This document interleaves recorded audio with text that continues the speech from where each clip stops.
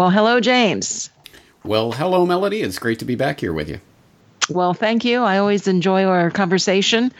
And if time would allow us in the different time zones, I would love to do this on a more frequent basis. But I'm happy to have you here every 2 weeks. And, there's so much that goes on from, during the 2 weeks that we have the time to share. And I don't even know where to begin anymore when we start the programs because there's so much. And, you wrote in the lead into your most recent podcast, we now know that something was a daring special force raid that ended in the death of Osama bin Laden, or is that Abu Musab al-Zarqawi or Baghdadi or, and some of my customers, when they called me and says, well, how many times can this guy die? How many times can this guy die?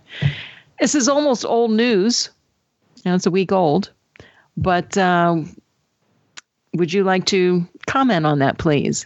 Yes, I would. Yeah. How many times can the same guy die? Well, I guess it depends on which sources you trust, which is a big part of the whole question. But at any rate, he has been reported as dead, near dead, or maybe dead on at least 4 or 5 different occasions. I actually haven't totaled it up, but I have recounted all of them in my latest podcast. That's episode 366 for those keeping track at home. Something big has happened, where I break down not only the multiple deaths and arrests of the latest terror boogeyman that we were all supposed to be living in mortal fear of, Abu Bakr al-Baghdadi, but also his predecessor, Abu Omar al-Baghdadi, and his predecessor, Abu Musab al-Zarqawi. And although those names just tend to get jumbled up and people just know them as the scary bearded guy that's sometimes posted on the news and announced as dead from time to time, it is instructive to put all of those reports of he was dead at this point, he was dead at this point, he was arrested at this point, he was dead again at this point, he was arrested at this point. Putting all those stories in a row, I think, highlights the absurdity of what it is we're expected to believe in this never-ending war of terror, in which it's the 2 minutes hate. All we know is that there's some scary turban-bearded guy that's that we're supposed to hate, and he's dead, yay! He was arrested, yay! He's dead again, yay! It's just that sort of thing. And I did point out some of the many parallels between Osama bin Laden and the Obama announcement of OBL's supposed death at the hands of SEAL Team 6 back, 8 or 9 years ago? I've lost count. And this dramatic raid on Abu Bakr al-Baghdadi's compound. There's a lot of parallels to these stories, not only the daring special forces raid and the watching in the Situation Room photograph that was staged in both of those events, and all of the details. I mean, right down to we tested his DNA before we disposed of his body in the ocean and nobody can see him. I mean, every part of this story is the same as the OBL story, and every part of it stinks to high heaven, just like that one did several years ago. And I think the point of these stories is essentially for politicians to grandstand on the backs of the boogeymen that they themselves have created. And I say that advisedly because, as I point out in that episode 366, both Abu Musab al-Zarqawi, who was the officially acknowledged founder of ISIS, and his replacement, his successor, Abu Omar al-Baghdadi, both of them were, according to the Pentagon itself, either did not exist or were made up characters that were basically played along by the terrorists and by their military/intelligence handlers. The story just gets weirder and weirder the more you dig into it. Long story short, the War of Terror is a myth and you shouldn't swallow it. It just amazes me, James, that we see through this, we get it, because we follow it day in, day out for years after years. But the mainstream or the general populace out there are just so buffaloed by this. And it just amazes me that they could be led so easily. Well, yeah. You're right. And there's 2 points to make about that. One is, are they really? I mean, how do we gauge that? We only gauge how much the rest of the population is buffaloed by this by our direct interactions with people around us. And I'm sure we all do know people who do buy this, or at least say they buy this nonsense. But more importantly, we get most of our information from the media itself, who basically implies with everything they say and do, if you don't believe this, you're some kind of fringe nut crazy person.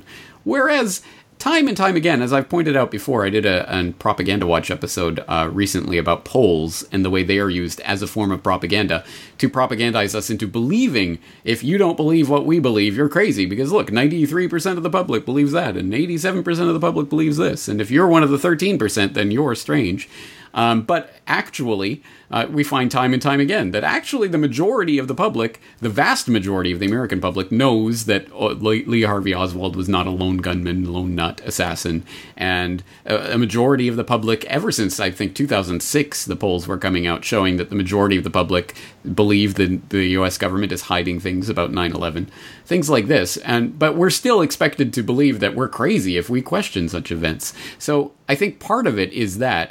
And the other part is, as you mentioned, we are looking at this day to day. We are covering this, and we are the people reporting the news. So we're looking at these news feeds every day, and we see these inconsistencies. But the vast majority of people are just working their jobs and getting along with their lives, and they see headlines on the evening news, and it just gets accepted. They just kind of, it washes over them, because most people aren't going to be delving deep into it or keeping a scorecard at home. How many times has this particular terrorist been killed? So I think that's the value of the work that we're doing, putting these pieces together and showing it to people in a way that the mainstream media will never show it to you. If propaganda, I mean everything, we can tag it to propaganda. But how does history, if the truth and reality is overshadowed by all the propaganda, what will our history be? Yeah. I mean, that's the $1 million question. And that's one that I addressed quite specifically in my podcast. I can't remember the number off the top of my head, but it's called History is Written by the Winners. And I went through that. Yeah. Specifically, it was on the heels of my World War I documentary, where I laid out the sort of hidden history of World War I that you never were taught in school, and how that differs from the official story that we're expected to believe. And in that context, I was examining the ways that history is written by the winners, in that case quite literally, how all of these extremely important first-hand official documents of various governments were confiscated and brought back to the U.S. and put in under the auspices of the Hoover Institution, ultimately. And that is, to this day, only a select cadre of researchers, who are obviously establishment mouthpieces for the most part anyway, are allowed to even look at these documents that are the source information for so much of our history of World War I. And to think that our time and the history of our time will be any different, we'd have to be naive. And at some point, a generation or two down the road, when Osama bin Laden and all of this kind of stuff that we've lived through is now out of living memory, our grandchildren will be reading in history textbooks about, and there was this Osama bin Laden, he did this, and then he was killed in a special forces raid, and they'll be forced to memorize that and regurgitate it on some test, and like good, dutiful school children, and that will be the extent of it. So it cannot be overstated how important it is to have a truthful historical record so that we can actually base our understanding of the world on something real, something true for once. Can you imagine if our understanding of the world was based on history and reality and truth, as opposed to this doctored vision of the world that that's fed down our throats since the time we're school children, and how much different things could be? I mean, imagine when I was growing up, back in the 80s, if they were teaching about what was really happening in Mena, Arkansas, and Iran-Contra and things like that, rather than, just dutifully swallowing the nonsense that was going through the news headlines. Again, we could have a much different understanding of the world, and that is the power and the promise of the independent media that exists to whatever extent that it exists today, and is allowed to exist online by the powers that shouldn't be, as much as they may be trying to squelch down on it and tamp that. At any rate, it exists right now, and that's one of the reasons I do what I do, as an historical record, as a witness saying, this is reality, this is what really happened, and hopefully, at least my grandchildren will have some sort of better understanding of the way the world really operates as a result of this. How far back do you believe? Do you believe World War I was the time that it truly changed? I mean, there's groups out there now that are actually going back and rewriting the history that we believe is true. There's just no way of knowing, though. I mean, and how far back? I mean, do you go to where the point where history has been rewritten and we don't even know about it? Yeah, it's a good question. I would sincerely doubt that there is any time period that you could go back to in the historical record, or at least the historical record that's presented in the mainstream world, as being, this is really the truth in all of its totality. I'm not even sure that would be possible, even if everyone involved was best of intentions trying to document. How do you document everything that's happening in the context and the subtext and put it in a way that summarizes it so that people in the future will be able to understand it? That's probably impossible as a task anyway, but regardless, there's I can't imagine that there is a time period that there hasn't been some version of history being written by the winners, and that gets handed down. At least with something like World War I, we still have access to enough of the source material and certain things that we can piece together a reliable understanding of what was really happening there and how that influences what's happening today.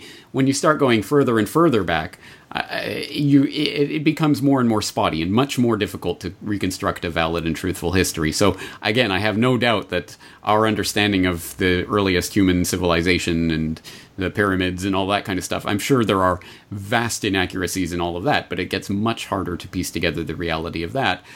What I tend to try to do is, what can we do with what we have in terms of access to documents and interviews and sources and things, and what can we piece together from that tells us about the world that we're living in. And on that note, that's exactly why I did the World War I documentary, because there's a few reasons for it. One, it was the 100th anniversary, which has a certain sort of resonance that allows people to sort of take a new look at something like that.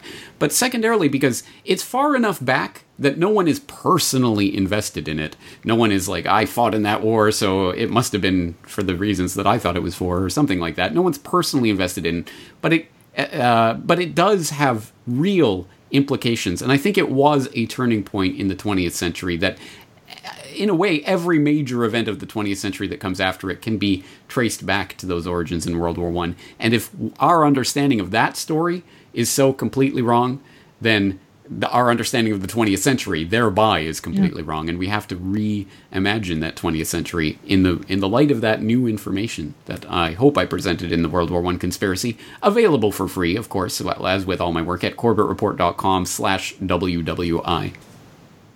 Thank you for the work that you do, James. Really, it's so important.